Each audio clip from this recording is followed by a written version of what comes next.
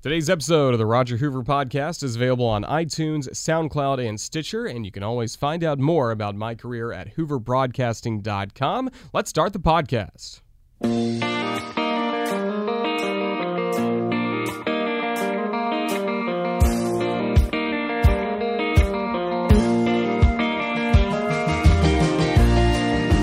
Hello again, everybody. I'm Roger Hoover, and welcome to this episode of the Roger Hoover Podcast.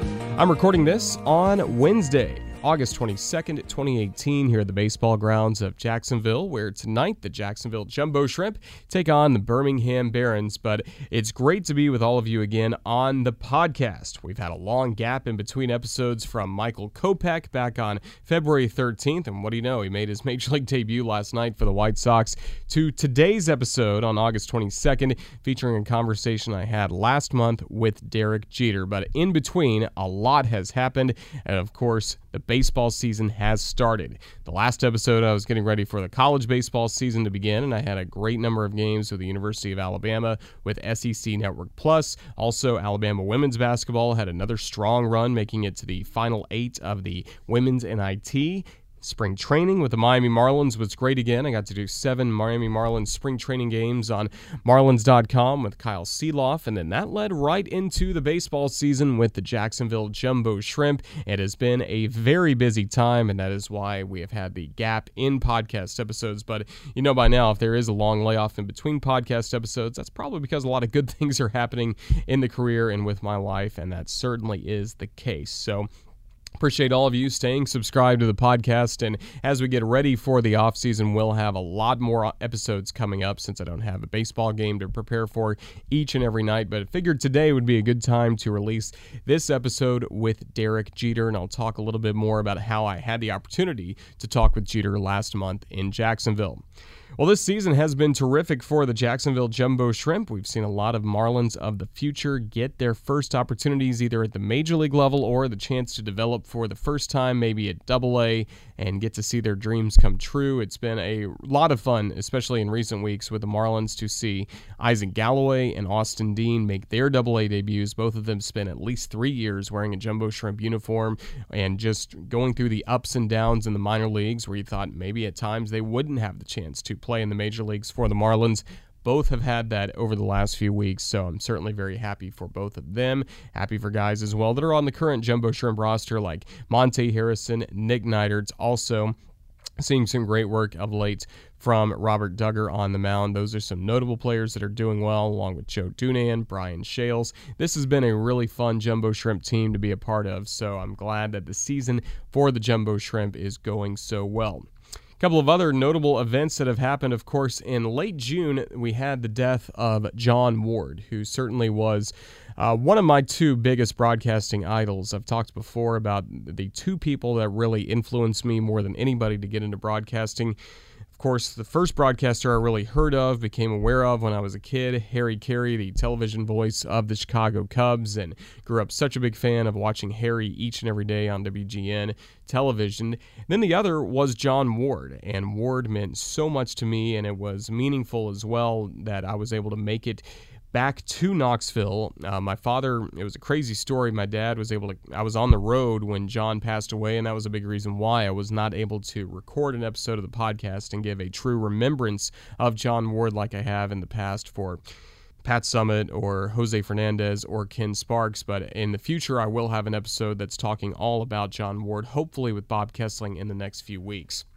But my dad was able to come down to Mississippi, pick me up. We made the trip back to Knoxville, and I was able to attend the memorial service for John Ward, a tribute really to him that was put on by the Vol Network and VFL Films, and I was able to go along with my dad and also Darren Hedrick, the broadcaster for University of Kentucky women's basketball and baseball, and also a good friend and someone that's been on the podcast before. I guess Darren's been on the podcast before too, but Neil Price, who's now the voice of the Mississippi State Bulldogs. The three of us sat together, and also we were able to get inside the VIP events for the Vol Network thanks to to the generosity of Steve Early and Glenn Thaxton of the Vol Network, plus Link Hudson and Barry Rice with VFL Films. So we got to connect with a lot of Vol Network alums. There's a picture that was taken after the tribute at Thompson Bowling Arena that was taken at the Ray and Lucy Hand Digital Studio on campus at Tennessee of all the Vol Network alums, and I was so proud to be in that picture with guys like Charles Davis, who does such great work for Fox Sports and with Madden,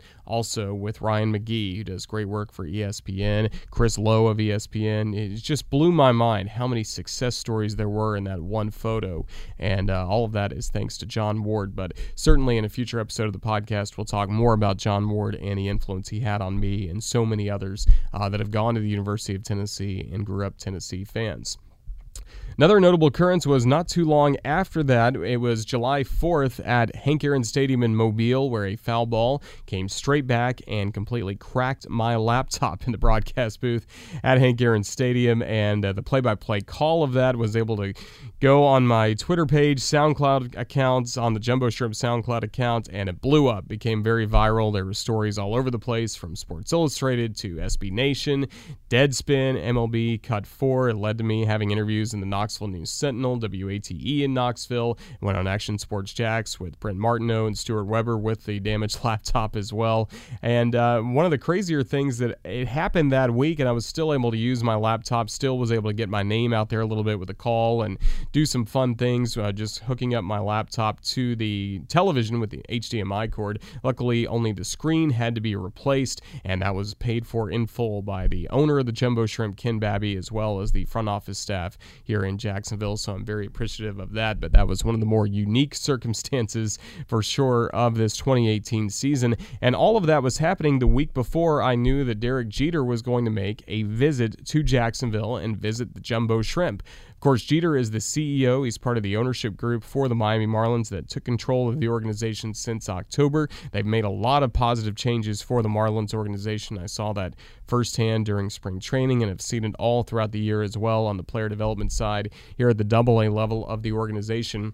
And part of his visit was visiting with me to get his message to our fans in Jacksonville. So we had a great conversation that you'll hear in just a moment. This was recorded at the baseball grounds right before the Jumbo Shrimp took on the Chattanooga Lookouts. But great opportunity to sit down with somebody that, of course, played the game the right way for so long in his career and was one of the best to ever do it, a 14-time All-Star, the 6th most hits in Major League history, a 5-time world champion with the New York Yankees. But that was not the focus of our interview. Our interview is to talk about what he's doing now as the CEO of the Miami Marlins, and I think you'll get some great insights from Derek Jeter.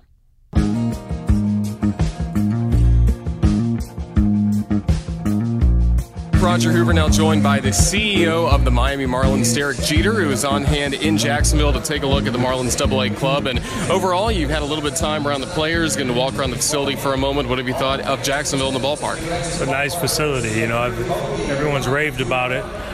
This is my first time actually getting an opportunity to come here. So, no, this is a great ballpark, and we're happy that our AA affiliate is right here in Jacksonville. And for you, this is a time where you're starting to go around the organization a little bit. You had a couple of days in Greensboro. What did you see from the Single A club? We have some talent. You know, that's the thing that I said right when we took over this organization. If you want to have a first-class, sustainable organization, to have an opportunity to win championships every year, I mean, you have to stack your minor league system with athletes, great athletes and talent. We've been able to do that. We've acquired a lot of great players through trades and free agent signings and the draft. Now we need to make sure we help them develop the best that they possibly can. And, you know, we've hired Gary Dembo, who's the head of player development and scouting, and, you know, his group is doing a great job with these players. So I know our fan base in Miami is excited. Is going to be excited once they finally get to Miami.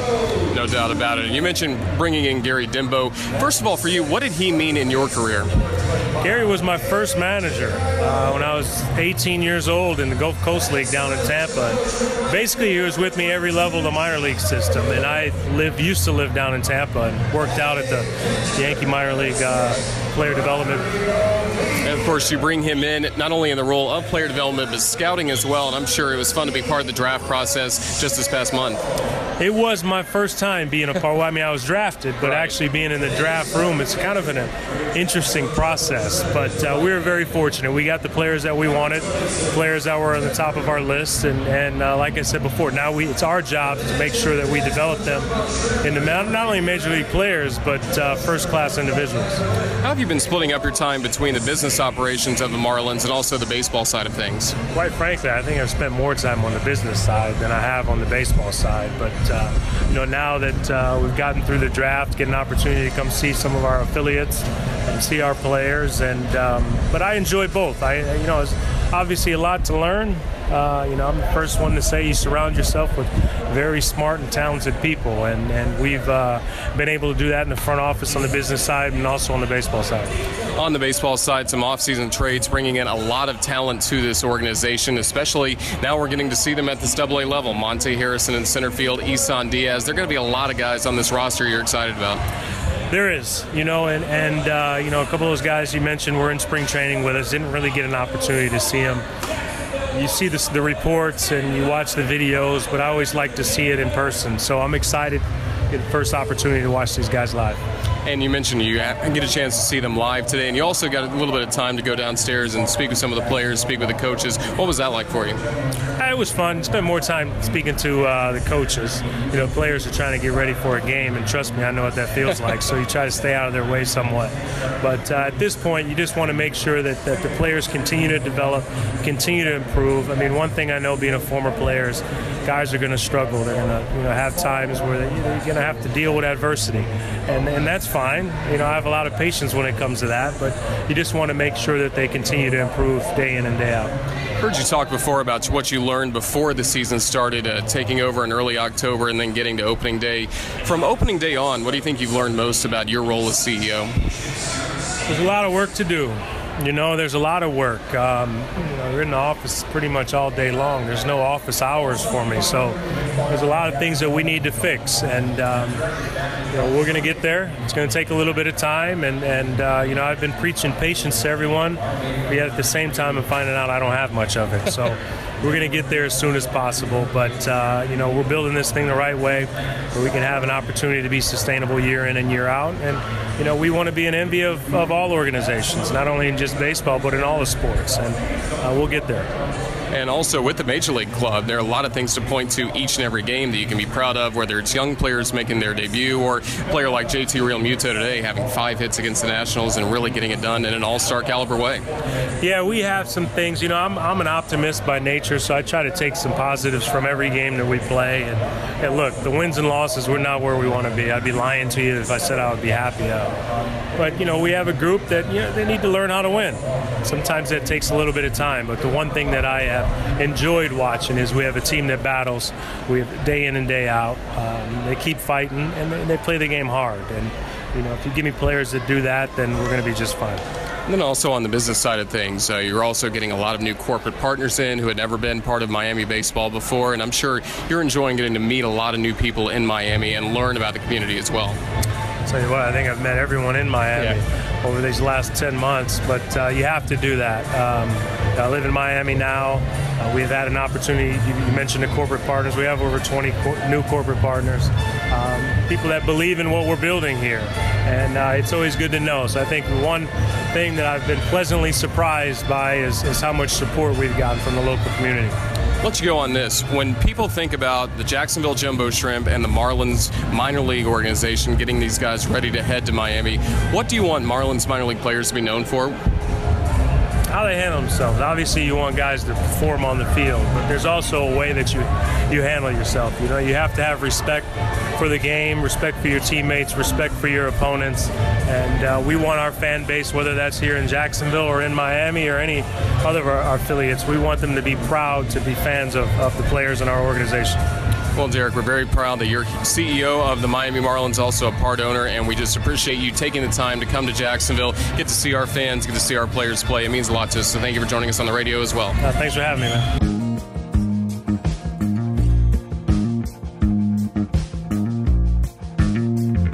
Well, big thanks to Derek. He was a tremendous guy to talk to before and after that interview was recorded.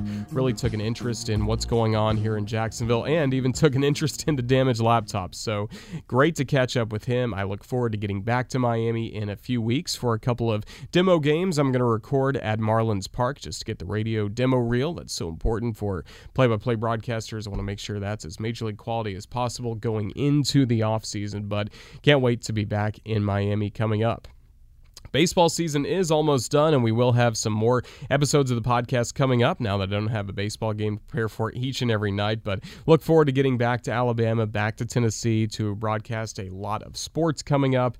Got some soccer and volleyball already scheduled with SEC Network Plus, so that's certainly going to be a good time. I've got some Alabama football games that I'll record as demos like I'm doing in Miami coming up as well, so all good things are on the horizon, but I just wanted to welcome you all back to the podcast. Thank you for staying subscribed, and again, we'll have a lot more coming up in the baseball offseason. Till next time, play the waltz, Roy. I remember the night and the Tennessee waltz. Only you know how much I have lost. Yes, I lost my little darling the night they were playing that beautiful